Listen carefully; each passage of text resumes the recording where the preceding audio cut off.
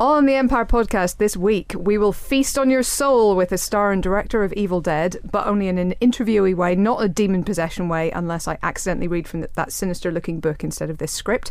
Also, we'll be starting a rebellion with French director and star Mathieu Kassovitz, and we'll be reviewing both those films, plus White House hostage drama Olympus Has Fallen and environmental drama Promised Land.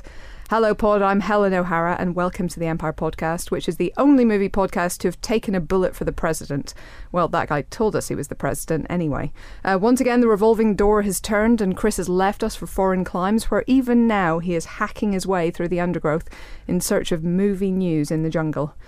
Joining me instead is a crack team of heavily armed and highly trained film agents.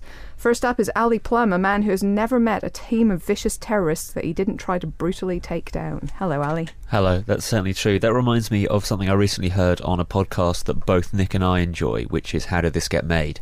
And they kind of dissect difficult, shall we say, movies, also known as terrible films, which don't make any sense. The latest one they did was Street Fighter, and that question reminded me of JCVD's character in that, who essentially does, meet every single vicious terrorist and just twists their head off, just goes... Is this a really long, convoluted way of working back to the fact that JCVD gave you his business card? No. This is just to kind of give a shout out to How Did This Get Made. And crossed out his phone number before he gave it to you so you wouldn't call him in the night. He did do that. That's not why I'm bringing it up. But yeah, it was just kind of a hat tip to How Did This Get Made, who are great and kind of discuss this sort of shit every single week. So, yeah. Nick, you're a fan, aren't you? Yeah. They didn't mention in the podcast that he had a mini affair with Kylie Minogue while he was making Street Fighter, which is something that he told me in an interview. I didn't even realise that was news. And then about 4 years later, he told The Guardian. And suddenly it was big news. I was like, oh... Well, to be fair, if you'd written in Empire, hey, hot scoop, Kylie Minogue and JCVD got it on once. True, yeah. But, that would have been weird. Can we not call him JCVD? It makes him sound like a rapper. It's just or Van a Damme. disease. He's the disease and the cure. Yeah. Forget the intros. You've heard them already. That's James Dyer and Nick DeSemlin. Hello. Yeah, Hello. Hi, everyone. Okay, shall we start with messages and comments? First up, I can't imagine what inspired this tweet, but... at Clo has asked, best movie funeral. Ooh. The first one to pop into my head is Terminator 3, just because it has Arnie holding a casket in one hand while firing a gun in the other. It's like a minigun or a grenade launcher or something other. Yeah, that's pretty good. I'd have to pick the one from Live and Let Die, where the funeral is what kills the guy. Right. Which is genius. So they come along at their funeral, they kill the guy, and that's his funeral. That's pretty. I was sure you were going to give the right answer here. Which was the one from Four Weddings and a Funeral with a depressing poem. The one from Wrath of Khan, of course. Even though there's bagpipes. Yeah, do you know what? I don't even like that. But the thing is, that whole sequence, and I have spoken about that at length with my close personal friend Leonard Nimoy. Yeah, he didn't give me his business card or cross out his number. Clang indeed. The thing is, that's a great sequence, but it follows on from a greater sequence, which is obviously the death of Spock, which is a phenomenal scene. But the whole thing is undone by the fact that the last shot of the film essentially tees up the search for Spock and undoes the whole thing. So that funeral really has no impact for me. All right, fair enough. Sorry, Ali? bagpipes or no? I wanted to mention Boromir, because that's a bit of a pyre. Kind of Viking funeral. Yeah. Oh, so it's just one of those in Game of Thrones, actually. Speaking of pyres, Darth Vader's pyre is a particularly... Yeah. Did I ever tell you about the time when I went around the Star Wars archive and saw the Darth Vader armour that they used for that scene, and it's still crispy from the fire. It's all like singed around the edges. It's made of a sort of Hessian. That's quite cool. Did Darth Vader cross out his phone number? Yeah, he did, as he was burning. There's also, of course, Death at a Funeral, the British original. I'm not saying that either films are like that good, but considering the whole film is a funeral, I feel like we should kind of give that British one is decent. tip. I like the British one a lot. It's okay. It's all right. But I think the best one, it isn't a funeral, it's kind of a memorial, but it's The Big Lebowski. Where they scatter the ashes. It's very good. And the ashes that get scattered in the dude's beard. Indeed. I'd also give an honourable mention to Aragog's funeral in Harry Potter. Really? And seriously, it's very funny because Jim Broadbent gives the eulogy for the giant spider, and I find that highly amusing. Much better than Dumbledore's. Fair enough. All right. Moving on. Moving on swiftly. We've got another question from at Enclo. What question have you heard journalists ask, or even yourself asked, that made you cringe or die inside? Oh, how long have you got? Yeah, any international junket we've ever been on has been full of them. The obvious ones, the ones where they've clearly not seen the film and they ask really obvious questions. Then there's the ones where they go, so tell me about your film, which, slightly uninventive. And then there's the awkward personal question on a round table where everyone kind of shuffles awkwardly and you see the subject turn quite hostile. Yeah, I remember doing a round table with David Duchovny for the second X-Files movie, and there was someone from FHM Australia, I think, who was determined to get a quote from him on his sex addiction. And everyone else was asking light-hearted questions about the X-Files, and it was just hideous. And he eventually lost his cool and basically just said, I'm not talking to you. At the premiere of Moulin Rouge, a reporter... I actually know who she is, but she asked, it was just after Kate Winslet's divorce to Jim Thrippleton had just come out, and she asked Ewan McGregor about it for a comment on the divorce, and he went absolutely postal over it, like really, really angry about it. Quite rightly. Yeah. And obviously that made it very, very awkward for everyone else following her on the lineup. I was on a red carpet where someone asked Keira Knightley about the plumbing in her new house. At length. Were they shilling for work? I have no idea. Apparently she'd bought a house, the plumbing had been faulty. Oh, speed fit, not copper, always a rookie error. Well, I guess. Was it you, James? It was me. On a light-hearted note, I died slightly inside when I heard my brother Phil doing a pint of milk with Eric Cantona and trying to ask the question. We were all in the office and Phil was on the phone to Eric Cantona and he was asking, how hairy is your ass, that pint of milk staple.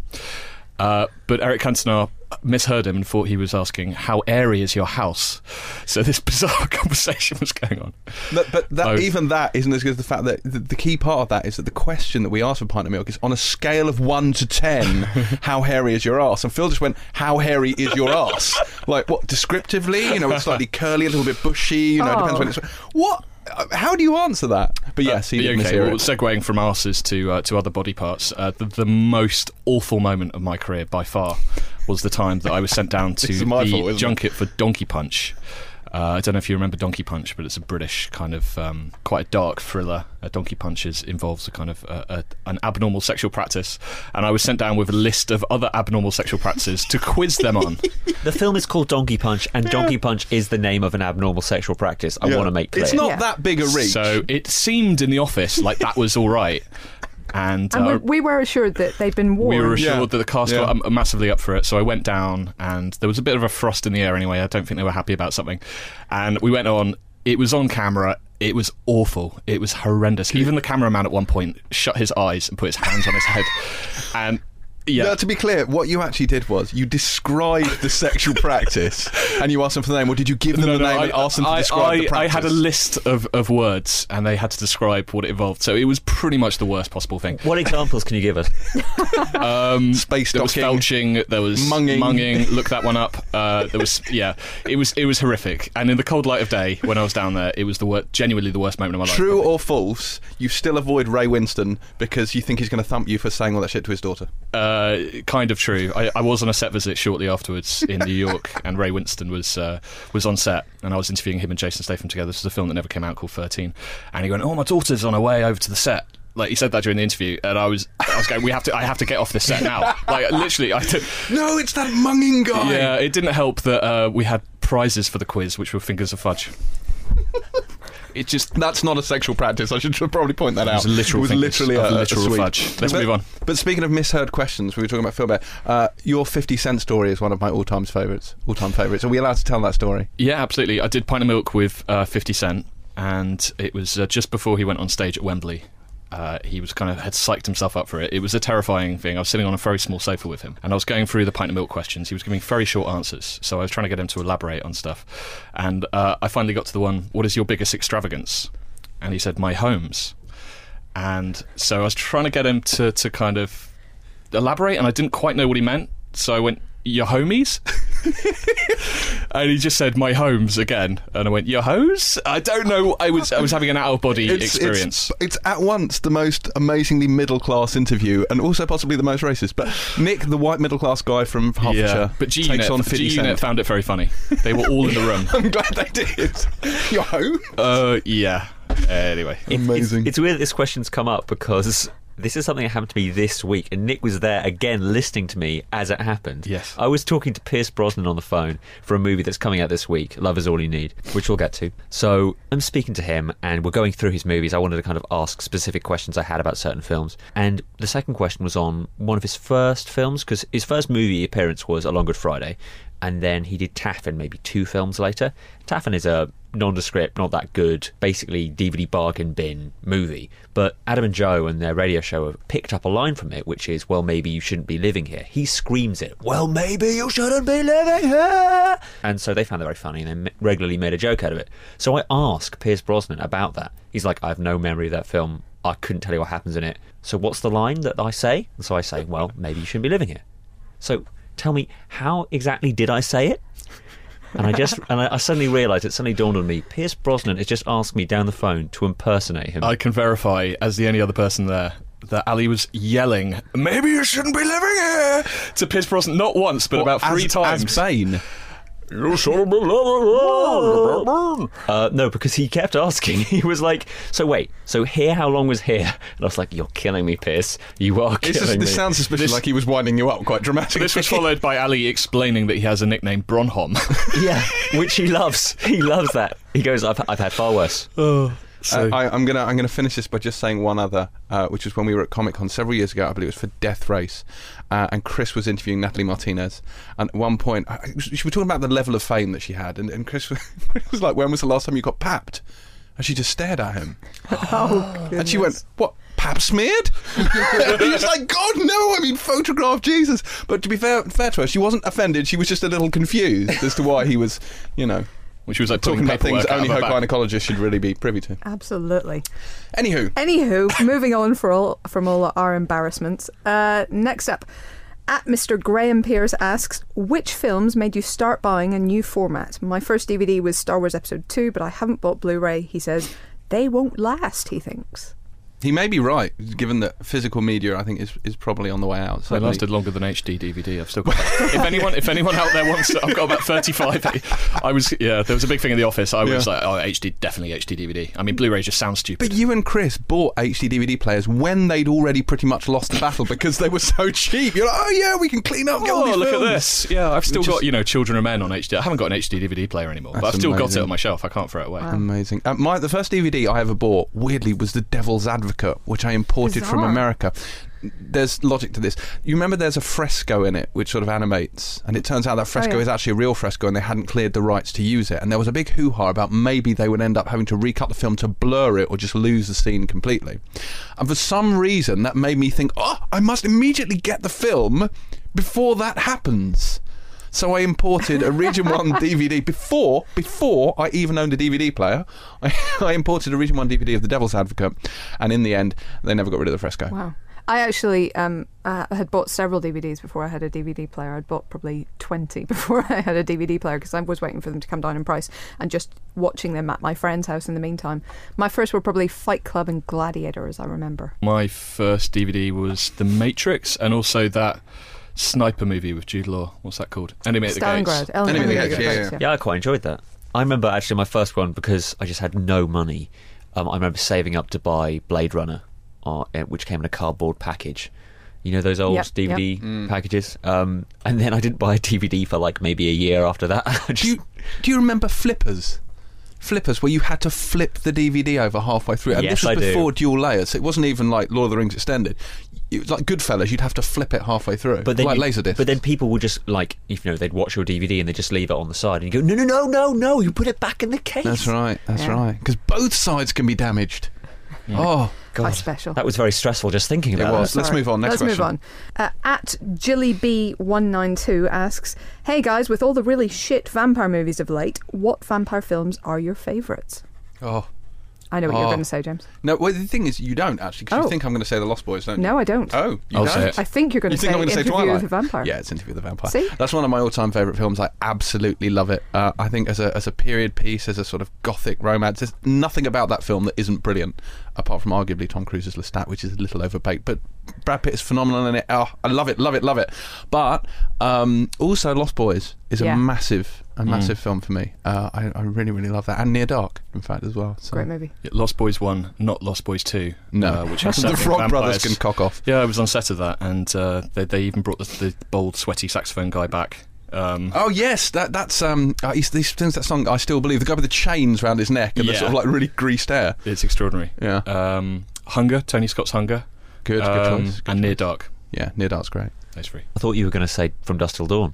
Oh, that's another. I'm not good actually one. a fan of that. I'm not a fan of. See, Dusk Till Dawn. I am. I'm not a fan of Rodriguez generally, but I really love Dusk Till Dawn. I went and saw it 3 times in the cinema, all in the same week when I was at university. I feel like I should like it. I like Rodriguez. I like Tarantino. I like vampires. I like just Salma really Hayek and funny. Bra, but it doesn't do it for me at all. And then, of course, there's Let the Right One In, which is kind of a more recent... Yeah. Movie. Which I think it's great. It's a great film. I don't have the same affection for that I do for The Lost Boys. I would third The Lost Boys, or possibly fourth it. I'm not sure. And after maybe, all of the Twilights. Oh yeah, no, as in after all of your love for it. And none of the Twilights would appear in my top list of vampire movies, I think. But stuff like, I don't know, Interview with the Vampire I also like. But I think Dracula, probably a Dracula should be in here. Presumably you mean a Hammer Dracula rather than I'd say the Christopher Coppola Lee Dracula. one. The Coppola Dracula is hilarious. I like it. I love the Coppola Dracula. I just don't understand Just in why a very they different way. invented the character of Elizabeth. Indeed. Like the Winona Ryder sort of like is a reincarnation, and they've made this character up completely to try and make Vlad more sympathetic. It worked better in The Mummy.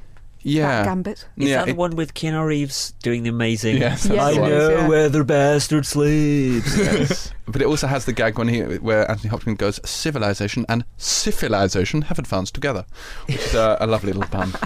Next up, at Aidan asks, that's the way it's spelt, honestly, it's not just the way I'm saying it. Is there a formula for a good movie book adaptation? And if so, what is it? Now, I'm assuming this is a movie from a book. Or is I it assumed it was a movie book, a book of the movie. In which case the answer is simple: get Alan Dean Foster to do it. Any advance on that?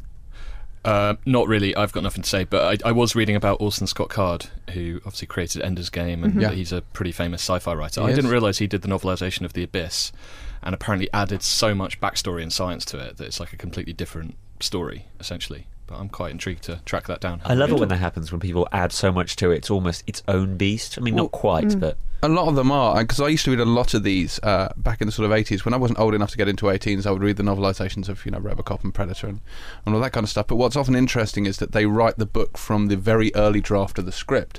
And the film often is dramatically different. Like in Predator, the whole ending of that is different. I believe Dutch kills the Predator with its own shoulder cannon, although it's not a shoulder cannon, it's some kind of weird alien spear. Aliens has got the novelisation of that, which is Alan Dean Foster, has got lots of really cool stuff which is in the special edition, but didn't make it into the theatrical release. It's also got the scene where Ripley finds Burke all strung up in the alien hive and impregnated, and she gives him a grenade and lets him kill himself, which was never shot. I have a soft spot for novelisations of bad films, and just someone who gets so into the mythology of just a terrible film. There's a Terminator Salvation novelisation just sitting around on the floor in the office somewhere, and I read it. I picked it up one day and had a look, and they just added there's inner monologues of these dreadful characters. Chris always talks about the first Terminator having a novelisation where the guy's inserted a very lurid sex scene. It's incredibly Just for the hell of graphic. it. Yeah. Amazing. I remember picking up the Planet of the Apes, the Tim Burton Planet of the Apes novelisation in the bookstore after the film came out, because I really wanted to know what the heck was up with that ending. And imagine my disappointment when I discovered that that's nowhere in the novel. The novel ends when he gets back in the capsule, basically, because clearly this was some completely last-minute rubbish that they tacked on in an attempt to make this film have a shock ending. It's not in the novelisation at all. So your guess is as good as mine. What the heck was going on there? I don't think Tim Burton knows. No, I'm fairly certain. Who authorises them and who reads them? I'm genuinely curious. I know we did a feature. Our writer Owen Williams did a feature on them, and he's a bit of an expert. but where do you buy them? Who is reading bookshops predominantly? Okay. Well, do they even exist anymore? That's just a good point. You can get. You know what? I wonder how many of them do all films now get novelisations? It's been a very long time since I've seen one. So you may be right. I am seeing more of them actually. When I went on HMV after the "Is it going? Is it not? Will they? Won't they?" I walked around and there were absolutely tons of Snow White and the Huntsman tie-in novelisations. I think it does tend to be a lot of them nowadays are kind of spin-offs rather than necessarily straight novelizations. Yeah. I mean, I think novelizations had their heyday in the sort of 70s and 80s when you didn't get the film immediately after. Yeah, it took years. It took years. Yeah. I mean, we're now getting DVDs within about 3 months. It was, at the very minimum a year, and it used to be longer in many cases. But equally, graphic novelizations seem to be taken off now. True. That seems to be very much the thing with films. So there'll be a graphic novelization, then a graphic sequel, and there's a prequel. I mean, Star Trek, there's a kind of Countdown to Darkness Iron thing Man running. 3 prequel as well. There's tons of it. Well, it's funny you say that. We were, I think it's safe to say, fans of Dredd, the recent Dredd with Carl Urban. It's not getting a sequel. It didn't make enough money in the cinemas, but it did garner enough interest for there to be a comic book series which will continue that version of Dredd. So I don't know. Hopefully that'll build up enough steam and then that'll be turned into a movie. I don't know. Probably has the same budget as the film. Yeah, probably. So it's really almost exclusively science fiction and fantasy films that get this treatment. You don't get a Grown-Ups, the book, do you? No, I really hope not. It's the kind of films that Forbidden Planet would like, really, isn't it? That's right. That seems to be. And there's still quite a lot of novelizations if you go down to Forbidden Planet. Of games as well. That's a big area as well. But Let's do it after the podcast. I'm going to find out. It's only next door. I'm going to find out if there's an Elysium one because I'd quite like to read that. That's a good shout. All right. Okay, well, thank you for those questions, you clever people. If you would like to have yours read out on the show, then you can email us at podcast@empiremagazine.com. On Facebook, we are also Empire Magazine, and you can tweet us where we are at Empire Magazine, and the hashtag there is, of course, Empire Podcast, or we won't see the message. All right, on with the interviews. First up, we are joined by a French actor and director who made a name for himself with the blistering, still relevant Haine, who is the object of affection for Amelie, who worked with Spielberg in Munich and even found time to mug Bruce Willis in The Fifth Element. Yes, it's Mathieu Kassovitz, and his new film is Rebellion, which is the true story of a hostage crisis in the French colony of New Caledonia in the mid-1980s. Kassovitz stars as Captain Le Gorgeau, the man tasked with negotiating a peaceful solution in the middle of all this, but it doesn't all go quite to plan. He spoke to myself and Ali. Right, welcome to the Empire Podcast. We're joined today in the pod booth by Mathieu Kassovitz to talk about Rebellion. So welcome. Thank you. Welcome yourself. Thank you.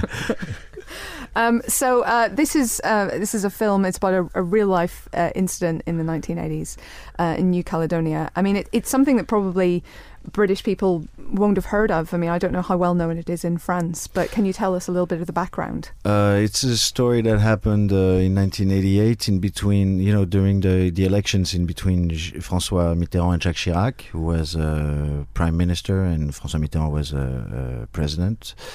And in New Caledonia, a small island, next to Australia, French island, French colony, some freedom fighters, some independent fighter just attacked a police precinct, killed 4 policemen, and took 30 hostages.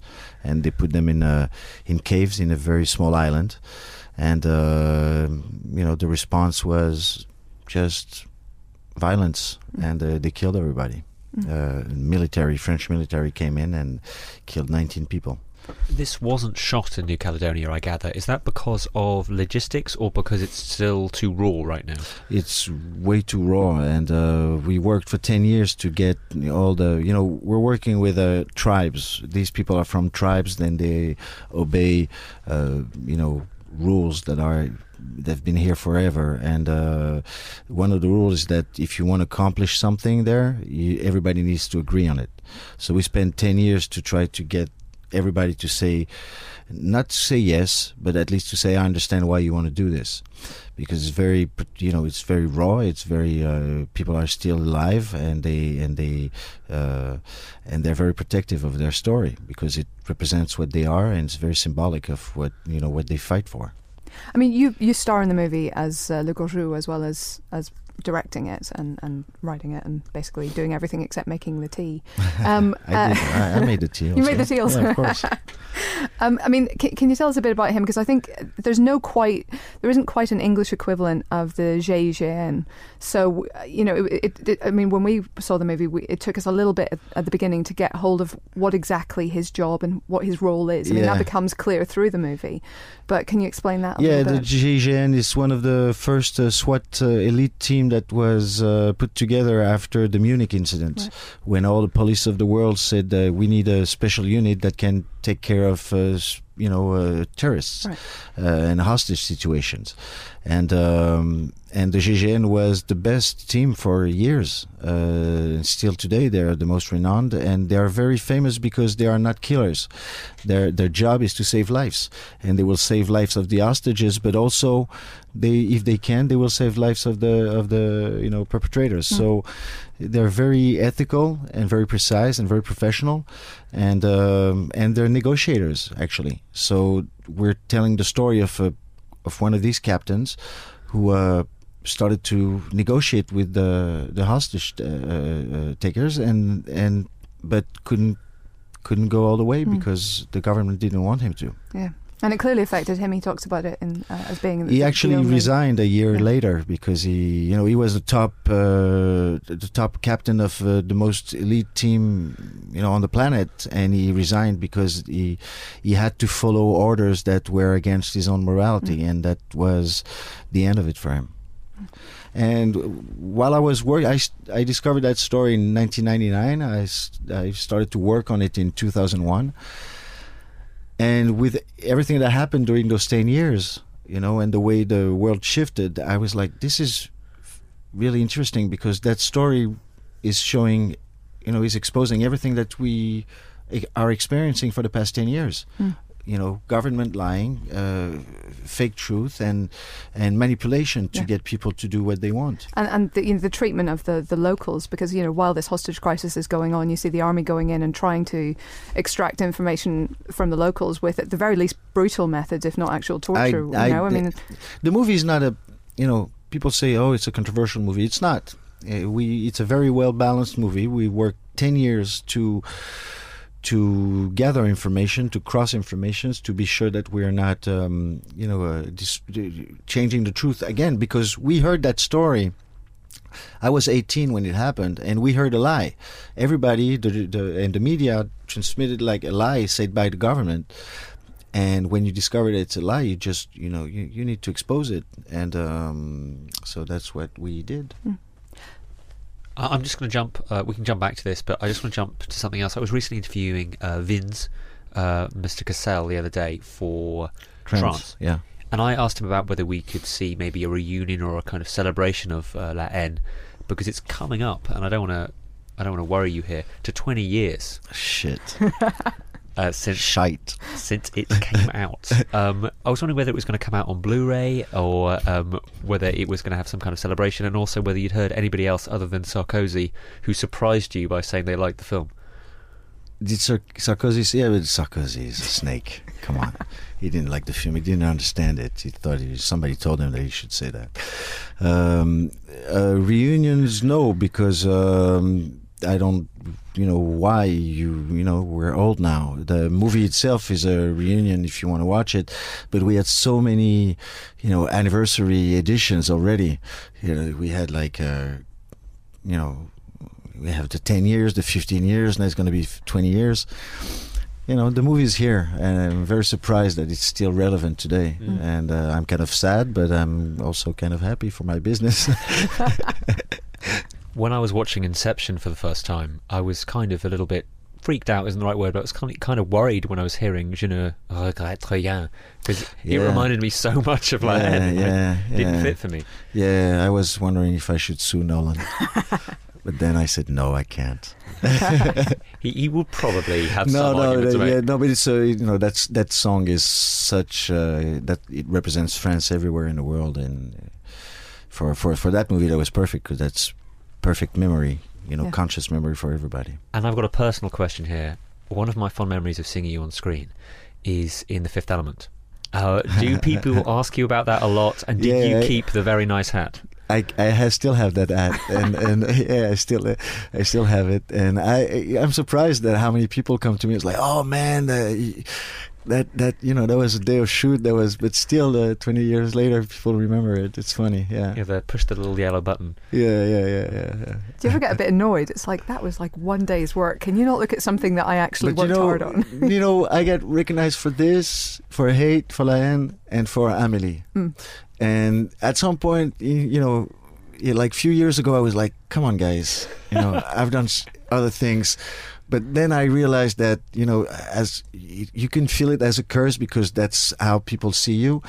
But you're very grateful to have at least those kinds of movie under your belt and, to say that I've done that. I don't know if I can do it again, but at least I've done them. And that's a huge pride. Absolutely. Well, Amelie is, beloved all over the world. Amelie's basically. crazy. Yeah. It's crazy how that movie, represent France and made me a romantic figure for 10 minutes. Did you keep a gnome? The gnome. He's always around. He's traveling, He's all over, he goes all over the world. He keeps on sending us Polaroids. I've got a question from Phil, who couldn't make it today. He's one of our colleagues, and he wanted to ask about what it was like working with that cow. With who? The cow? Not the what? I'm not referring to a person. I'm referring to an actual vache. A vache. I didn't get. Did I get the cow? You mean in land? Yeah. Did you see the cow? Do you see the cow in land? Is there a shot? I think there is a shot. Yeah. Is there? You know why? Because we have a saying in France that we say "mort aux vaches," death to the cows, which is an anarchic saying. Death. Cows mean cops. So we say mort aux vaches. It was, the way to rebel when, like, back in the 40s, and so I took that as an example, just as a symbol of the fight against the police. That's amazing because obviously, for England and America, it's pigs. Yeah, I know. We see it differently. Something lost in translation. One of the things that's always struck me about La Haine, because it used to be the American subtitles had replaced Asterix with Snoopy. And it irritated me every time I watched it because I'd be looking at the subtitles going, that's not what they're saying. Yeah, I know, but when you were trying to do the subtitles of this movie, we're like, come on, I don't know. Even for this one, for Rebellion, we're doing a translation. How do you translate gendarmerie?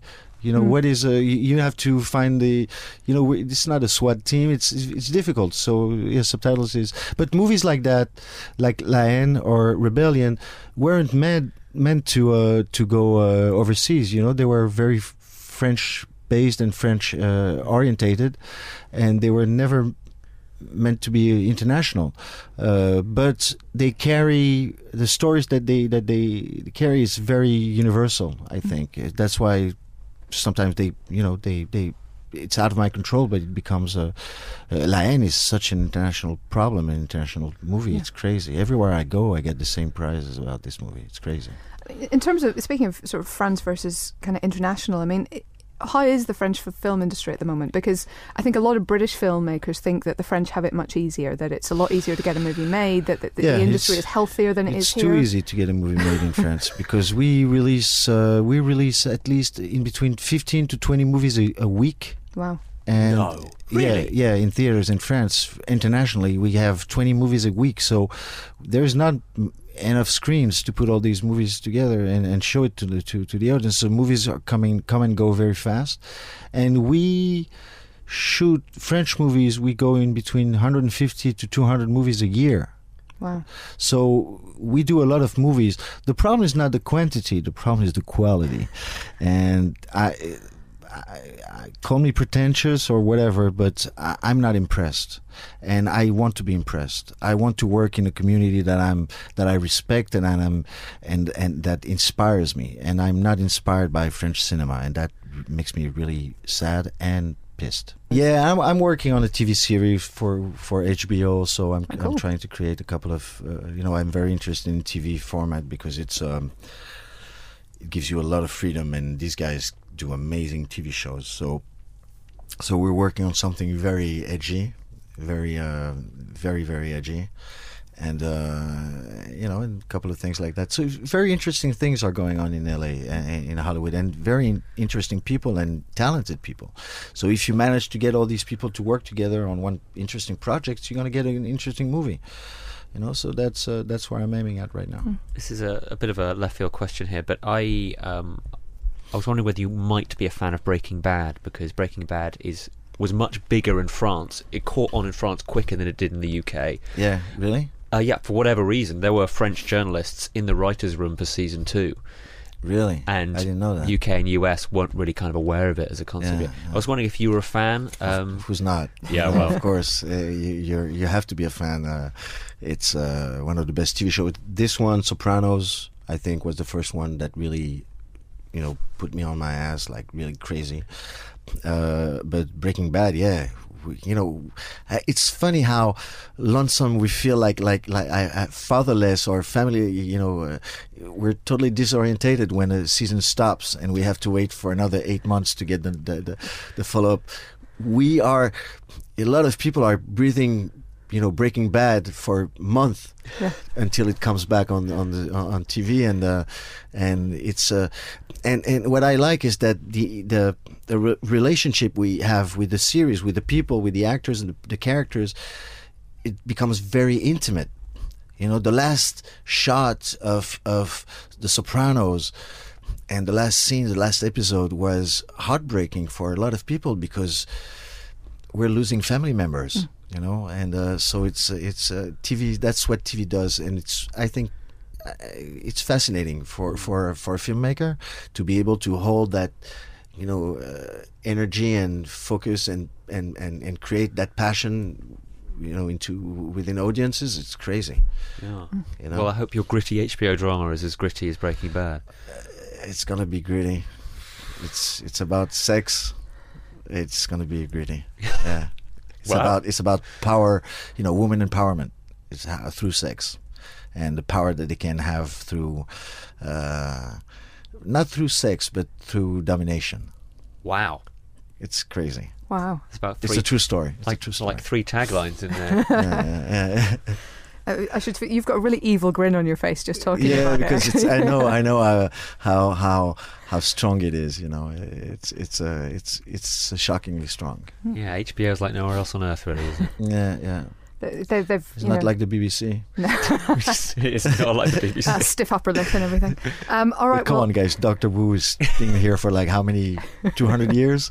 It's crazy. Yeah. Right? 50th anniversaries this year. 50th anniversary. That's 50th. Crazy. How many doctors have we had? 11. I think we're on the 11th Doctor. Yeah.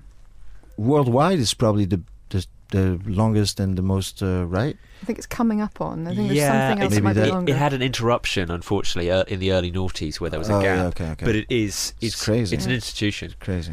Yeah, we need to make a gritty, hard-edged version of Doctor Who for HBO. That's what I think. Yeah, Doctor what?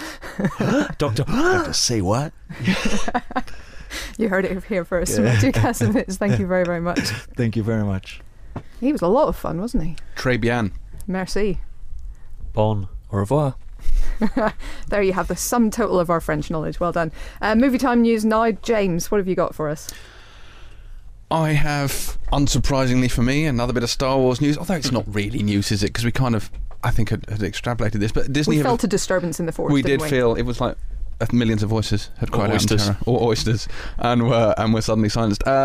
Disney are basically going to churn out, I think I can say churn out, a Star Wars movie every year from 2015. They're going to craft an annual outing. They're going to lovingly craft and send on its way. So starting with episode 7 in 2015, there'll be another one in 2016. That will not be episode 8. That's going to be a sort of a non-saga. So perhaps one of the spin-off movies focusing on the characters. Or the Boba Fett thing. Greedo fraternity years or whatever. And then episode 8. So the saga films will be every other year, interspersed with these little character movies. This is a difficult one because there's a part of me that says more Star Wars equals yay, more Star Wars goodness, and there's another part of me which does worry a little bit that it's becoming a Star Wars factory. And if it wasn't J.J. Abrams, honestly, if it wasn't J.J. Abrams doing episode 7, I think I'd be more concerned. But he's not the kind of guy who's just going to crank out something. Clones of clones of clones, right? Indeed. And also, he has even said, 2015, assuming it's done by then. And he certainly isn't as adamant about the release date as Disney is. And I'd be intrigued to see how much leeway they'll give him on that. Like if he says, actually, I want it to be brilliant 2016, whether that's something they'd allow. I mean, I think this is interesting because I think this will work if they're kind of as keen about quality control as other bits of the studio are, to be fair. I mean, because Marvel is pulling out at least one a year. Agreed. And Kevin Feige so far has shown a very, very steady hand in keeping all of those good. They're all different, they're all their own thing, but, they're all up to a certain level. Maybe not Iron Man 2, but the rest.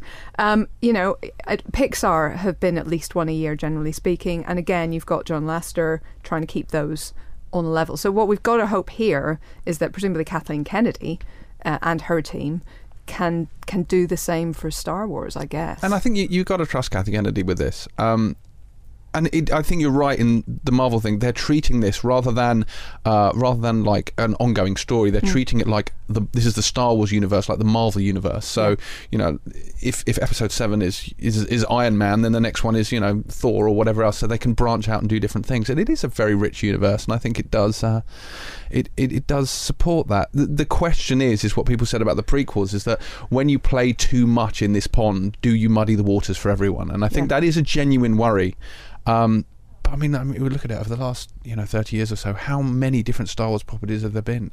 Games, books, comics, TV series, and I don't watch Star Wars and like it any less because of that. So maybe it's all. I think that's the issue, is that the Marvel universe, for me anyway, and for a lot of people who aren't real comic book junkies, is something that we don't know a huge amount about. So this kind of keeps opening, and new things kept getting drawn in. Whereas Star Wars, it's been around for so long, and it's so kind of permeates pop culture that I don't know where they're going to go with it. I really feel like I know a lot about that universe. I think, and I think we've touched on this before, I think the mistake would be to do Solo the early years or anything like that, because I think the one opportunity you have to genuinely do damage to the original saga is by undermining the mystique and the mystery behind those characters. Han Solo is great because he is a scoundrel who they pick up in a bar. I don't want to know who he went to school with. Do you know? I don't need to see any of that. And the same with Boba Fett. It upset me a little bit that he was somewhat emasculated by Attack of the Clones. I didn't need to see him as Jango Fett's son, as a little boy. I liked the fact that he was just some guy in armour. You didn't know anything about him other than he was quite surly.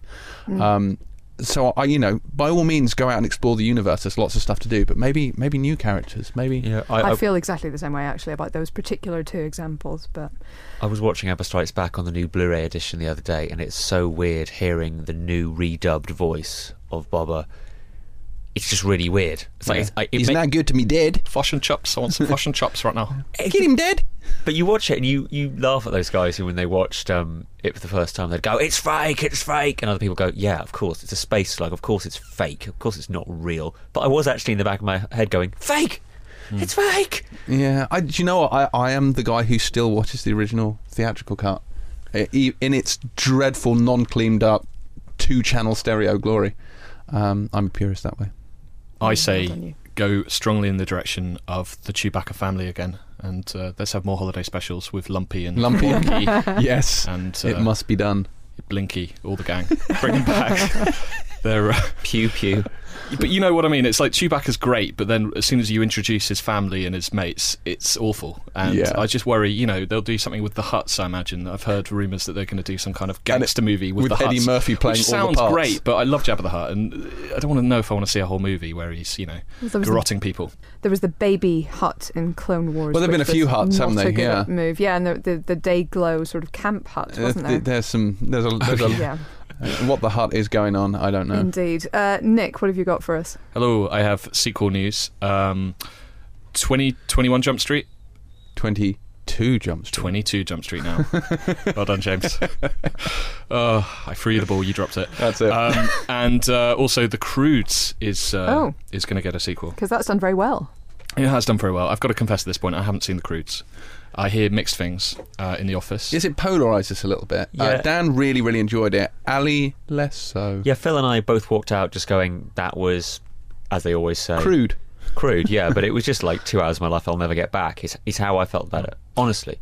I haven't seen it, but I will say that I did have a flick through the Art of book, and I thought it looked pretty good. I enjoyed the little mutant creatures. I like the belt. The art is great. I just felt that there were maybe 5 jokes in there. Yeah. Tops. And that book has a great introduction from Nick Cage. He says he discovered the character of Grug as he walked through Glastonbury's woodlands or something. Probably holding the wizard staff. He told us about it. If you haven't read our web chat with him, really, you need to read. He has a wizard staff from Hachu Bachu. Yeah, the haunted forest in Romania. Yeah, he picked up this piece of wood. An old woodcutter gave it to him. Well, we've all got one. Yeah, if you're online, he reckons it's the only one in Google Empire Nick Cage web chat and read that story because it is astonishing. I missed the web chat with Nick Cage. I saw that. But yeah, and I know that it looks good, and I know that it's got a creature that sort of makes a funny noise that someone's got and keeps pressing. Dun, dun, dun. But yeah, I haven't got any strong views on that. 21 Jump Street, however, on board. Great combo. I am guessing that they won't be going back to a school; they'll be doing college. That was sort of set up by the very, very end of the last film. So yeah. Or they could make it more comedic and go to like primary school or kindergarten. Yeah. Try and infiltrate kindergarten. Wow, kindergarten cop. No. Yes. So there we go. That's some hot sequel news. All right. There's also, in slight sequel news, is that Avengers 2 will shoot in Britain. We knew this already. It's going to be in Ingerland, and that's going to be shot in February next year. And apparently, this is just it's a curio, really. Joss Whedon said on a red carpet interview recently that he came up with the idea of Avengers 2 before he'd actually finished coming up with the idea for Avengers 1. In Joss we trust, but that's an amazing thing to say. There's a great podcast conversation between Joss Whedon and Jeff Goldsmith, the Creative Screenwriting Podcast. Very good if you haven't listened to it. And Whedon says during that he had another villain. The one thing that he and Marvel disagreed on with Avengers was that he had another villain. He didn't want it just to be Loki. And then Marvel said, just go with Loki this time. So he already has another villain in his head that he's going to presumably transpose to this one. Yeah, you wonder whether it's going to be Thanos or whether that was kind of the credit sting at the end of the Avengers was a kind of, I don't know, balm to Joss, whether that was the big bad he was thinking about. Who knows? We'll see. I think Guardians of the Galaxy will answer a lot of these questions too. I would have thought that, if anything, Thanos will bleed into Guardians of the Galaxy, because he's more that kind of villain, do you know what I mean? Sort of a galactic threat. But I know they said we've got to have aliens in because you need to have a threat tangible enough to be a threat to this group of superpowered individuals. There's a point where if you're starting to bring in Thanos, it might be getting a bit much. Sorry, the space raccoon's not a bit much. The space raccoon may be a bit much, but what I'm saying is he's one of the Guardians of the Galaxy. They deal with this shit every day. I think that can all work out quite well. I would like to see the Avengers 2 bring it a bit more terrestrial. Maybe take on... Mole Man? Mole Man, yes. Mole Man and the Underminer. Morlocks. The Underminer. I have a whole bunch of trailers just to mention to you that you should go watch on EmpireOnline.com. Star Trek Into Darkness got its third proper full-length trailer. Oh, it's very good. Yeah, and this is a very exciting one because it has something that they told us about when I did a visit in December, and then said we couldn't say anything about it at that point, but it's clearly going to be important in the film. It's a big ship. I'm not going to say anything more than that, but it's a big ship. That's the first look we've had at it, and that's going to matter in the film. You probably didn't see that coming. Star Trek, big ship. But Helen's right, it is actually very important. And do watch it because it's delivered in a very enjoyable way. There's also Byzantium, that's got a new Red Band trailer. Catching Fire, Hunger Games Catching Fire. Also good. That got a trailer. Helen did a great trailer breakdown, so check that out on the website too. Lone Ranger got a new trailer too, which is longer. It wasn't that well received, certainly by our Facebook followers, who all just wrote underneath it, and I promise you this is true. Nope, no thank you. I won't be watching that, thanks. In a very polite way, which is another reason why I love our readers. They don't go, this looks rubbish. They go, nope. Do you know what? I actually heard from an inside source who had seen some footage of Lone Ranger that apparently it's actually terrific. So I hear. This is an inside source from Disney, so how much faith we can place in that, I don't know yet. But the word is actually pretty good, the trailers have frankly not been pretty good. So it's also maybe they're just not doing it justice. Well, that apparently was the final trailer. So I just wonder whether people are going to watch it. I do also, wonder. if you're going to watch one film about a guy with a bird on his head, then it should probably be the next Hobbit film. Well, that's true. We've also got a trailer for RIPD, which stands for Rest in Peace Department, which is a adaptation of a black of a Dark Horse comic book series, and it is about undead people, or people who have died, who get brought into a police department that works essentially for God. And they make sure that demons and other ghoulish folk, it's very Men in Black in case you're wondering, don't damage the real human world. It stars Jeff Bridges and Ryan Reynolds. Ryan Reynolds is a young cop who's killed in the prime of his life and then is given a chance to work for the RAPD to find out who did it. And then there's also Jeff Bridges, who is playing essentially Rooster Cogburn in a kind of a massive drunk, just got off a massive meth binge, nuts version of that. Really deep gravelly voice. Honestly, having the time of his life. There's a gag I quite like where they look like Ryan Reynolds and Jeff Bridges to us, but to everyone on Earth they look like a blonde model and Lopan from Big Trouble in Little China. That's who Ryan Reynolds looks like to everyone else. So they keep cutting to, they're running around doing heroic stuff, and then they cut to just like people on the street going, what the hell? Like seeing these two guys running around. That's hilarious. I do actually enjoy that joke. I think it's interesting this was delayed by 6 months. It was going to be coming out earlier this year, and that's now coming out, I think, in August for the UK. So we'll see. I love both of those guys, just as people as well as actors. So he's hoping it's going to be kind of a cross between Beetlejuice and Men in Black. You're just hoping that there's more to it than the pun, really, aren't you? That's the... Basically. That's the thing. But, let's hope. Elsewhere, just to quickly wrap it up, Elysium trailer came out late last week. If you haven't seen that already, do check it out. It's also got a trailer breakdown thanks to Nick, so look at that. And the biggest one, perhaps, of all was the new Man of Steel trailer, which for me fully got me excited about this film. I was kind of curious about it. I didn't want to see yet another Superman, but this is kind of delivering big, exciting action beats that I wanted to see, and we got to see more of Krypton and a bunch of other stuff. It does look very, very good. I have to say that my one thing about this film at the moment is, here's my prediction. Zack Snyder's going to get all the blame for anything that doesn't work, and Christopher Nolan's going to get all the credit for anything that does, and let's try not to do that. Okay. I can't help but see that happening. Anyway, that is the trailer roundup. In addition to that, there's also a General Zod teaser clip, which is quite well done. It was done in a viral fashion, and it's quite intimidating and threatening if you want to see Michael Shannon. There's also a trailer for the Zombieland TV spin-off, which looks dreadful. Fully bad. It seems like they've seen the humour in Zombieland, and they've not really understood it. It's like they have the voiceover and they have the title cards, but the tone is so far off. It's like the little brother of Zombieland that watched it once and just went, yeah, and there are zombies. It's like a YouTube kind of parody. Oh, it's just honestly. Do they have a cameo from Brian Doyle Murray? This is interesting because it's being done by Amazon's TV outlet, who are also doing an Onion. If you read The Onion online or read their books or whatever, they're doing the Onion News Network, which stars Jeffrey Tambor. And from seeing the Zombieland trailer, I am scared because the Onion News Network deserves better than that. Who knows? Different people. It's their move to out Netflix, isn't it? Really? Correct. That's apparently, it just doesn't seem. On that note, I just want to say 5 weeks until new Arrested Development. Yes. Hold tight. And 1 day till Hemlock Grove. Indeed. The countdown begins.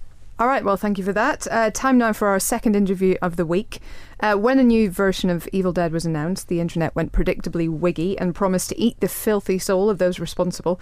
And yet here we are with the film opened at number 1 in the US box office. It's already outgrossed all of the previous films in the series, and it's generally been welcomed with open arms by fans and critics. Director Fede Alvarez and star Jane Levy came in to talk to myself and Chris about demons, Sam Raimi, and thousands of gallons of blood. We're delighted to be joined in the pod booth by the director and star of Evil Dead, Fede Alvarez and Jane Levy. Hello, welcome to the pod booth. Thank you. How's it going? Good. I imagine it's going pretty good because you guys were number 1 at the US box office, and in about 10 or 11 days you've outgrossed the entire original Evil Dead trilogy. So that's not bad. How does that feel? Not bad at all. Yeah. It's not bad at all. Did you have any sense that this movie was going to take off in this way when you started it? Did you have any sense of Evil Dead as a property that people were excited about? Yeah, I mean, I didn't know about the size of this franchise until I started doing press, and I went to Comic-Con and WonderCon, these conventions where Bruce Campbell is a god, and then I started to grasp the how enormous this is and how big the fan base is. But when you make a movie, I don't think about how many tickets it's going to sell. I think that's the studio's job. We just try to make a good movie and like finish it. This was also a really hard shoot, so we just tried to like, you know, get through the day every day. And then this is all a plus. I remember when we were shooting, I was so tired at one point. Fede had to like remind me that we were actually making a movie that people would see in the movie theaters. And now that this has all happened, it's great. So my friends and I back home, we're all, you know, big Sam Raimi followers since Darkman came out, I guess. For my generation, Darkman was that thing that came out in 1990 and 91. And we became fans since then, so I knew exactly what the Sam Raimi universe means to a lot of people, because it meant a lot to us, right? Did I give you pause when taking this movie on? Because you know what fanboys are like on the internet. They can get quite up in arms about horror remakes in particular. Yeah. I was never really worried about it, because, you know, when you're a fan of something and you really know about something, you have the real fans, the one that really know, and then they have all the ones that pretend to be fans and kind of, you know, say, and they complain about it. And so there was a lot of people that we knew that were real fans. They were like, yeah, you talking like you know about Evil Dead, you know what Evil Dead is, and you don't. So we didn't really care about a big chunk. We do care about the real ones, because, like I said, we're fans of these films since, I guess I actually saw Evil Dead before Darkman, but I didn't know it was Sam Raimi. And then after I went crazy about Darkman, I realized that he was the same guy that did Evil Dead. So we really know the franchise. So when it comes down to, you know, you talk with people, and a lot of people, they think they're big fans and they know, but then you realize they don't really know as much as they say. So I was more worried about my close friends and people that are really hardcore fans and they know that universe. And in a way, we made the movie to fit our taste, right? Yeah. We made it for ourselves, and that's the only way you can do anything. It's like Jane was saying, you cannot be thinking about the huge audience. You cannot really. It's impossible to know them. All you can know is your friends, your close friends. Like, how are they going to like this or not? And while we shooting stuff, while I'm shooting a scene, I know my buddies are going to love this, because they love horror and they love these kind of movies, and I did it too. So it's kind of that's the kind you go with your guts based on that, on the people you know, not the big audience. That's just a name. It's not real. It's impossible to imagine how much people is that, right? And of course, you had three fans that you really had to please as well, who were connected with the movie. I mean, the original Evil Dead trilogy, I guess. Of course. Rob Tappert, Sam Raimi, and Bruce Campbell. And I know Rob was the producer. Was he the producer on set throughout? Yeah. But Sam and Bruce, did they flit in and out now and again? How did that work? Not on set. Okay. But I think also based on this, there's a kind of a unwritten rule between directors that you don't step in another director's set, because otherwise, right away, you're going to feel that the other director is looking at your monitor going like, what is he doing? And so you never do that. And I actually spent some time on the Oz set, which maybe I shouldn't have. Oh, okay. And I was looking at the monitor going like, what are you doing, Sam? I was like, okay, Fede, give me notes. Originally, I wanted Sam to direct the opening scene of the movie. But it was impossible schedule-wise. Oh, interesting. Okay, with the chase through the woods, or the bit with the girl shed? With the father at the opening scene. Okay. And actually, I wanted Sam to play the father, but it was going to confuse people regarding the tone. And Jane, how about you? I mean, on the original, Sam Raimi famously put Bruce Campbell through hell. So, on a scale of 1 to total hell, how hellish was it? It was. I think it's probably going to be the hardest job I'll ever have to do. I feel like I can do anything now. It was hard. I mean, we did this movie without CGI, so we had to do all the effects, and it was a really long shoot. When limbs are flying all over the place, it takes a while to shoot it. You got to clean up the blood after every take. And I'm still Fede's friend, and I'm going to do another one. So, but hopefully the second one I won't be tortured as much. Right. I mean, I think most people probably want me to be tortured. Yeah. Sam Raimi, famously as well, when he was torturing Bruce Campbell, he wouldn't just do it psychologically on set. Whenever Bruce or Ash was poked with sticks or anything, Sam would tend to be the guy holding the stick, poking his very good friend in the face. Fede, did you actually ever physically torture Jane yourself? Did you pick up anything and start hitting Jane over the head with it. She's nodding. Did I? So. Well, he buried me when I was buried alive in this movie. Fede was the one with the shovel. But I think it was more out of love. Carried. I felt like if somebody's going to hurt her, it better be me and take the responsibility. It's just a matter. I don't know. Like every time we were going to do something that was very, it had to be very precise, and you don't want to have somebody throwing dirt at her face and you on your chair screaming like more dirt, more dirt. That's kind of wrong. So, I know. I think we did get to do it in one take because you did it. For me, I'm proud when people faint, which happened a lot lately. A lot of people are taking pictures of their friends fainting on the theater. Have you seen those on Twitter? Wow. Like they take pictures of when they're removing their friends from the theater and they post it online, and then they're... It's like a new meme. Or there was a tweet to you of a woman with an IV after she had to go to the hospital because she... Oh, yeah, it's true. Really? Yeah, a lot of people fainting. Oh, my God. It's great. I mean, when we were writing the movie, we were really hoping for that. I mean, we grew up with stories of the best horror movies when they came out. They did that to the audience, like The Exorcist did that a lot. And a lot of people passing out, and this one, does the same thing right now. It's so happy. It's something that it's very hard to get somebody to faint out of showing them stuff. You sit down there, you're gonna start watching a movie. You go, okay, faint me, make me faint, and we managed to succeed several times, and it's awesome. I mean, I always tell the story that after one of the days of shooting of the last scene, I went back home. I went to the supermarket before I got home, and I'm like, walking there like a zombie, trying to figure out. It's like this is 7 a.m. in the morning, right? And like coming back home, and suddenly I realized some lady's looking at me with a baby, and I'm like completely covered in blood. I'm dressed in black, my black clothes, and I'm completely covered like head to toe, right? And I'm going to start explaining to the lady that it's fake blood. We shoot in a movie, so I just rather get out of there. It's just like I'll grab my stuff and I ran to the car. You have a shovel. You have a chainsaw. There's a severed arm in your hand. My dream set is the set of The Exorcist, where the director has a gun on set. Did he really? Yeah, he was. Fire shots at the air, just scared. That's how you make a classic. to unsettle the actors and to get a sense that anything might happen at any time. So she's looking really disturbed now, so you might be in trouble for the sequel. Well, at the beginning I was open. The gun's going to come from the sequel.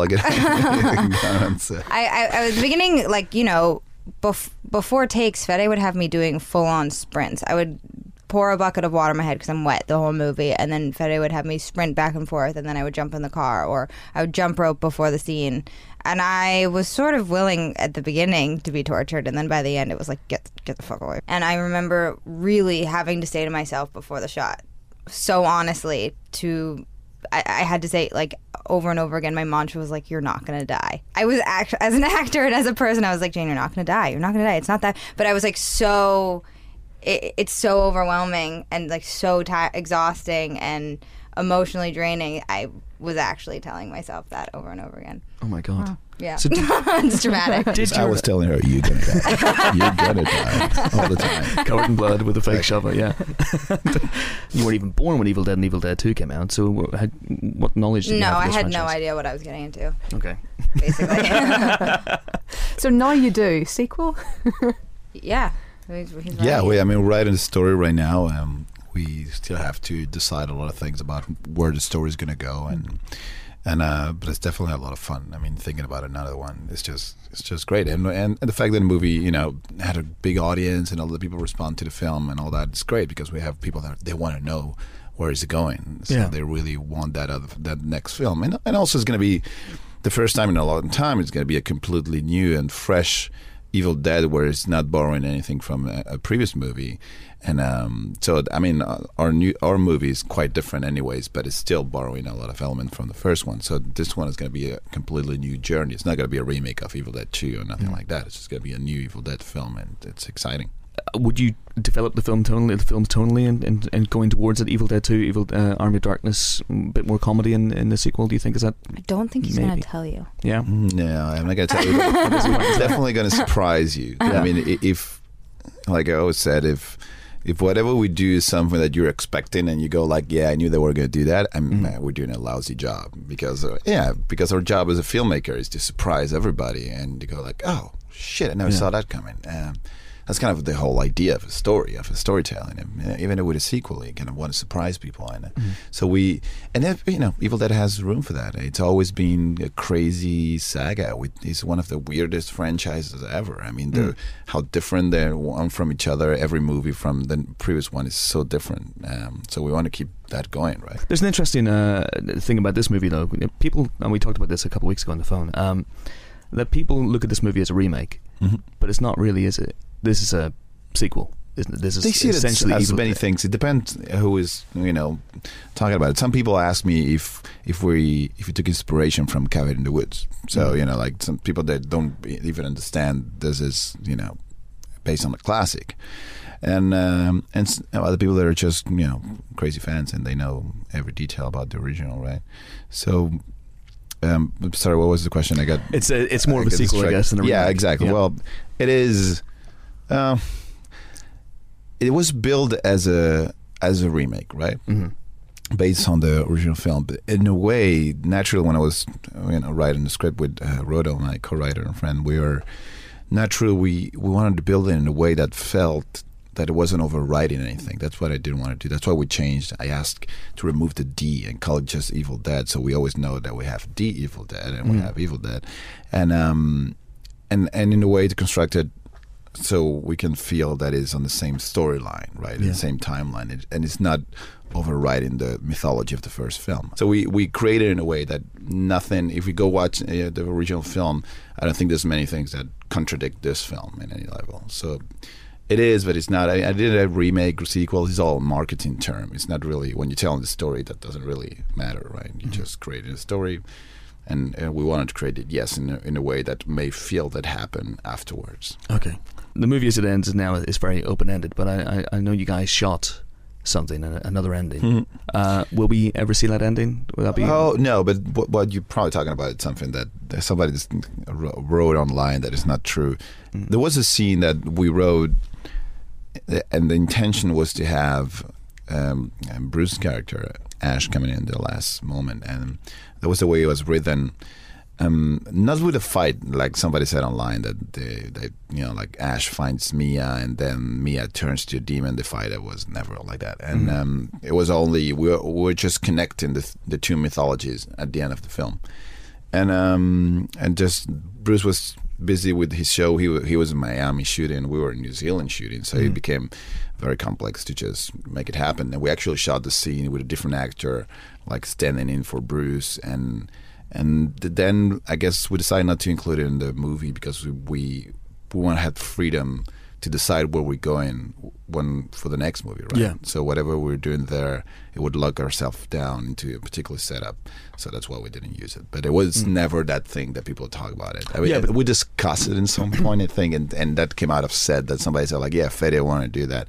And I said, but I said crazy stuff all the time and said, like, oh, yeah, I want to do this, yeah, I want to do that. But most of those are just crazy ideas. Because the original is famous for that last shot of the evil going to the cabin. We actually did that shot too. Yeah. We never used it. Okay. I ruined the shot because I screamed so loud that the DP, like the first time we did it, he stepped back and the camera, the shot was ruined because I screamed so loud.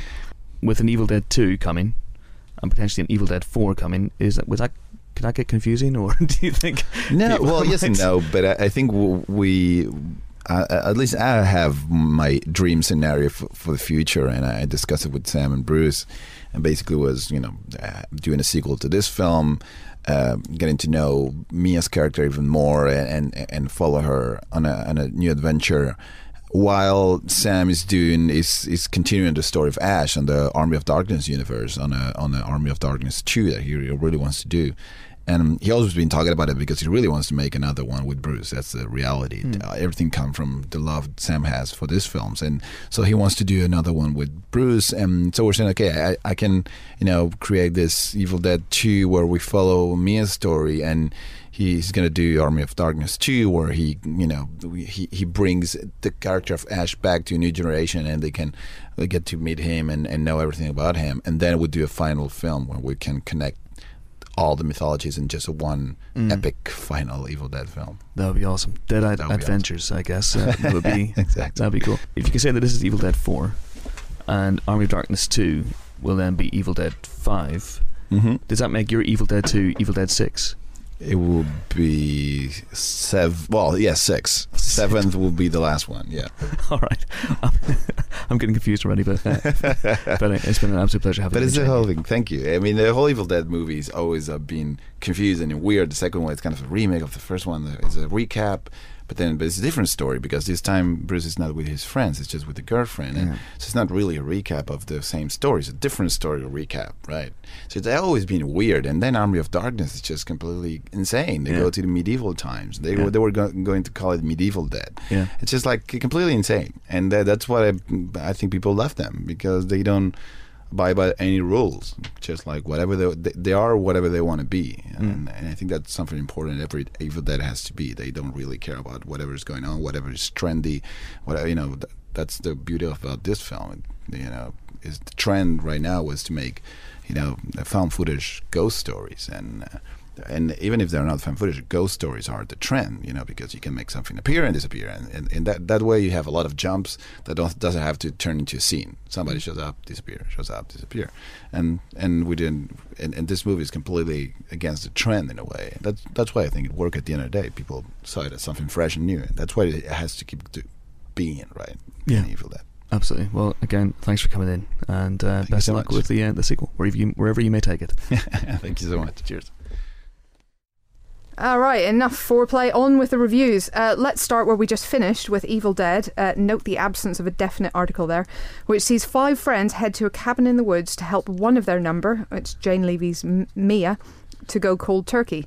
But when one of them reads from a creepy book they find in the cellar, it all goes a bit demonic. So, what was our take on this? Well, I'm going to take over, frankly, this one. I am a bit of a scaredy cat, as you know. So I was freaking terrified the entire way through this film. Pretty much from... There's maybe like 20 minutes at the start where I was pretty good. Nothing was going to happen. They were sort of setting up the characters. They hadn't read from the book yet, crucially. The Necronomicon. Apparently, which isn't named. Is it true they're not allowed to call it the Necronomicon due to legal issues with the Lovecraft estate? Well, they certainly didn't. I've read that online that's the case. Yeah. But. Talking of embarrassing things that you've done in interviews, I once... wow! No, back in the day, I won't even say who I said it to because it's so embarrassing. Director of Gremlins, Necrocomicon. Totally came out of my mouth, and he looked at me. So that's when zombies take over the San Diego Convention Center. He thought I was making a joke, and I just looked at him and went, "Oh God." That would be a heck of a movie pitch. Necrocomic. Nick, we should copyright this immediately. So Evil Dead's been quite well received, and Chris, who just eats, sleeps and breathes Evil Dead, gave it the big old scaly thumbs up. Yeah. Can you, in all honesty, take an Evil Dead film or a film like that seriously in a post-Cabin in the Woods world? Well, interestingly, I think yes, you can. I will be honest. When they first drive up to the cabin, I was having flashbacks to both Cabin in the Woods and to Tucker and Dale versus Evil. So yeah, that is a factor for a moment or two. But it's just it's kind of pretty pacey and pretty relentless when it gets going. I mean, it's probably just under 90 minutes, so it's quite fast paced, but it does deliver on the horror. And I think what's also worth remembering is, of course, the first Evil Dead was a proper horror movie. It was not the comedy horror. It's a video nasty in many ways, isn't it? It was, I think, named as one of them at the time. So it didn't have the same comedy factor that the later ones did. And I mean, there are moments where this is so over the top that a couple of people in the cinema were sort of tittering, but I think they were in the way that you do when it all gets a bit nervous, intense. tittering. Yeah. So and just so over the top kind of gore, which occasionally. And we're presuming everyone knows the plot, but essentially. Some young folk go to a cabin in the woods, and guess what? Zombies arrive after they read a book, which maybe they shouldn't have. Maybe. Well, yeah. Basically, they get possessed and start cutting bits off each other. The moral of this series is essentially don't read. It's bad for you. Yeah. Watch TV. Well, I don't know. I don't know that it's too big a leap to say don't read from the book covered in human skin and scribbled all over with notes from other people who've read from it before you saying do not read this. But remember Nakata's The Ring. Do you know what I mean? All entertainment is really out of bounds when you get right down to it. That is true. And then there was, what was the one about haunted Wi-Fi? Do you remember, what was it called? Signal cell? Di-Fi. What's it called? I would call it Does anyone remember what that was called? Well, Doctor Who Bell. just did an episode on Wi-Fi that kind of steals your brain. Yeah. Yeah. Haunted Wi-Fi, haunted TVs, haunted books. Really, we should all just go to sleep. But then Freddy will get you. Oh my God, it's just terrible. You just can't win. What are we going to do? I've got another question about this one, which is apparently it's got buckets and buckets and buckets of blood. Is it true that this is full-on gore fest? Yes, there is one point where it literally rains blood. They went through something like 70,000 gallons of blood. So be prepared for redness. There is also, there are a few nods to the original in terms of limbs being chopped off. Farewell to arms, etc. Indeed so, yes. It's very literary that way. There's scalding hot water. There's all sorts of nasty, heavy, blunt and sharp instruments being used. So all of that is very much present and correct. There's lots of demonic sort of snarling at people. It is pretty full on. I mean, we gave this 3 stars. It's not quite a horror classic. It's not up there with the original, but it's certainly as a sort of I guess a shot to the arm of the franchise. It definitely works. And stay after the credits. Indeed. Yeah, can I ask about how this works? Maybe we'll cut this out because it's too much of a spoiler, but I've overheard people saying that it isn't a remake of the first film. It is a kind of parallel thing. Yes, no, this is obviously something we talked about in the interviews. It's supposed to be a sequel, not a remake, essentially. Yeah, there's an interesting question of whether this is a sequel or a remake or kind of both. It's Evil Dead 4. It can belong in the same universe quite easily, and you could have Mia meeting Ash, which is something that Fede obviously just talked about, and which could happen. But it doesn't have to. So you can take it whichever way you want, basically. And I think they're not too fussed about it. They've included lots of nods to the original, but they have not remade the same story. It doesn't have like a tree scene, the roots or anything. Yeah, it does. Yeah, it does. Yeah. Crap! I'm not watching this film. It's not that fun, scares the horrible out of me. Basically, scary, gory, and quite a lot of fun for me anyway. Evil Dead got 3 stars, which is a recommendation. Next, we have the first of 2 of this year's White House thrillers. Olympus Has Fallen comes from director Antoine Fuqua and sees Gerard Butler as a disgraced Secret Service agent who's all that stands between President Aaron Eckhart and total disaster when terrorists attack Washington. So what was our feeling on this? I know there were some quite strong feelings on this. Well, I enjoyed this when it was 24 season 7. Yeah. In which a bunch of bad guys invade the White House and take the president hostage, and it is essentially a better version of this film. I know that some people enjoy this more than I did. I love the Die Hard series, and I love a good trashy action movie. I didn't enjoy this, it must be said. I thought it was lacking in fun and not particularly smart. I did think the first act was decent. The sequence where the bad guys, who are a bunch of North Koreans, but not crucially part of the North Korean government. I think it's important politically that we make it clear that they are a radical very terrorist important group. And I've heard Gerard important. Butler explaining that in several interviews. It's very much like the Patriot Games thing, isn't it? Where it it's is, like yes. Sean Bean is so extreme, the IRA have expelled him. Exactly. These guys are so extreme that, which is something that Hollywood films do, just so they don't get in trouble with anyone. I don't imagine there's a huge market for this film in North Korea, I'll be honest with you. You'd be surprised. Yeah. Well, Kim Young loves Hollywood movies, apparently. Yeah, this will be on the intranet in no time. Indeed. Screenings in the demilitarised zone. So, there's a great sequence where the bad guys launch this assault on the White House lawn, and it's actually very, very intense. Antoine Fuqua can do, pretty brutal, gripping action. It was much more brutal than I was expecting, that whole... Yes, it is. half. It's a lot more violent than you think. A lot more... He's the guy behind Training Day. See, it's funny. Everyone always says that. Everyone always says Antoine Fuqua, director of Training Day, as if that's the only film he's ever done. Well, it's one of the only very good films he's ever done. Harsh. No, because he's. I mean, King Arthur? Tears of the Sun some is dreadful. deeply Shooter, however, I stand behind. Shooter was a lot of fun. Shooter is a lot of fun. I read an interview with Eminem where he said he watched that 50 times in 1 month. That's excessive. Shooter? Yes, he's obsessed with Mark Wahlberg, apparently.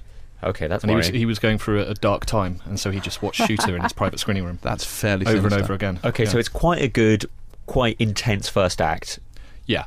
Then we get into Gerard Butler, who is a sort of disgraced Secret Service agent who, there's a bit of a tragedy in the very opening scene, and he basically is the man on the spot, the only guy who can basically, it's essentially Die Hard. He's inside the White House creeping around.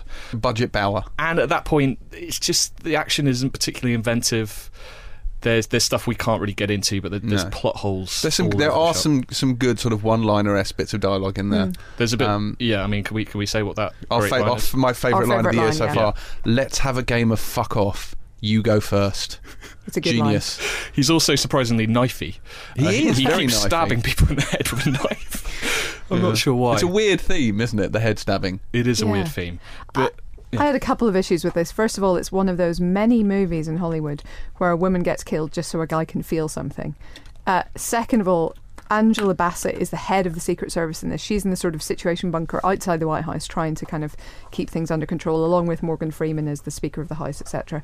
And she keeps sort of gasping in horror and looking panicked and terrified. And I kept thinking, you're the head of the Secret Service, woman. Come on, man up. yeah. Anyway, There's a number of thankless roles in this. Yeah. It's a bit of an Oblivion reunion. You've got Melissa Leo and Morgan Freeman. But Morgan Freeman, I've never seen him looking this bored. He's got one little bit of dialogue where he talks about how he wants his coffee to be made, which I can only presume he insisted was put in so he'd have something Too interesting. sweet and low. I should point out he never gets that coffee. No, he I was doesn't. so bored watching this film. I was going, when's he getting his coffee? I thought that was going to be a moment, but he never gets it. I should also point out on a coffee theme, everyone in the Pentagon briefing room has got a mug that says the Pentagon on the side. Again, I noticed that because I was bored and looking around the screen. But I just thought that is ridiculous. It's like all of us sitting in the room with Empire mugs. And you did notice there's lots and lots of text in this film. They have a thing for when someone comes on screen, their name and job title flashes And up the on the exact screen. time, every single scene. Who cares? It goes 11:41, 11:44. 11:49, and you go, okay, in a film that's A, in real time, or B, has some kind of time deadline, that would make sense. This At least film has neither. It's not just 24. telling you the time, Yeah, in it's case just you're letting you wondering. know. It's still going on. And also they spell White House wrong, which in is two never different good. news reports. Which is never good. those were remarkably unconvincing news reports, actually, and that was something that leapt out at me. They did not look like any TV news I've seen in the last 20 years. They look like the scenes from Birdemic, if you've seen that. Just because we have been kicking the living daylights out of this, I will say I actually quite enjoyed it. I had fun too. It was nonsense. To me, it was Under Siege 3 with a sort of less ponytaily hero. Fewer chefs. Yeah. It's you know what I mean. It's the thing with lots of these siege movies try to be Die Hard, but Rick Yoon isn't Alan Rickman, and Gerard Butler isn't Bruce Willis, and it doesn't have any of the charm, any of the wit, I'd or say any he's of the not even storytelling. Steven Seagal, because that's not talking about Gerard Butler. That's No talking about the disrespect, sorry. character. Because even Casey Ryback, he's a chef. He's writing his memoirs. There's stuff you can remember about him. It's not great characterization, admittedly. But Whereas can you remember Mike anything? Banning- Can you remember anything about Mike Banning? He's a Secret Service agent that was disgraced. He can box. There's literally nothing.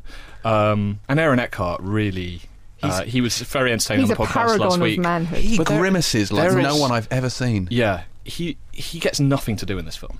I should point. Yeah, nothing. No. The film really strains to make him seem tough and manly and presidential, while chaining him to a wall for like the entire film. You know, and it's a difficult thing to do, and ultimately it might just be barking up the wrong tree. Like, Yeah. you know, maybe it would have been better if he'd been an old, you know, weak president who was chained to a wall. They introduce him in a boxing ring, and yet, you know, He's quite ineffectual. yeah. But the thing is, for all this, it's not a good film, let's be honest. But I didn't get bored. It was relatively entertaining. If they'd badged it as Under Siege 3 and I'd hide it out, I'd have been relatively happy I with think what I for was a getting. Friday So, night when you're a bit tired and Yeah. you don't want anything to strain your brain, this you know, is probably and one if you to go to Blockbuster, if in fact Blockbuster still exists, I can't even remember, and someone's already hired Shooter, then go for it. Eminem. Eminem has already taken out every copy of Shooter. On a plus note, I will say this: it has got the greatest use of a hashtag in an action sequence in any film I've ever seen. yeah, that's genius. Yeah, that's absolutely true. So that was Olympus Has Fallen. That got 2 stars from us. Next up, it's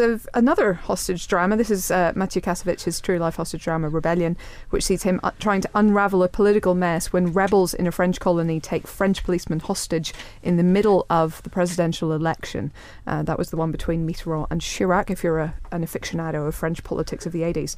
Now, it's kind of interesting, actually, to contrast this hostage drama with the last one, because they really couldn't be less alike, could they, Ali? No, this one's very sober, it's very real, and it is in no way shonky or schlocky or silly. There are no catchy one-liners, nothing explodes into a puff of awesome. It's gritty and it's real, and it tells a real-life story that, for me, I knew nothing about before I watched it, so I was really quite shocked by what went on.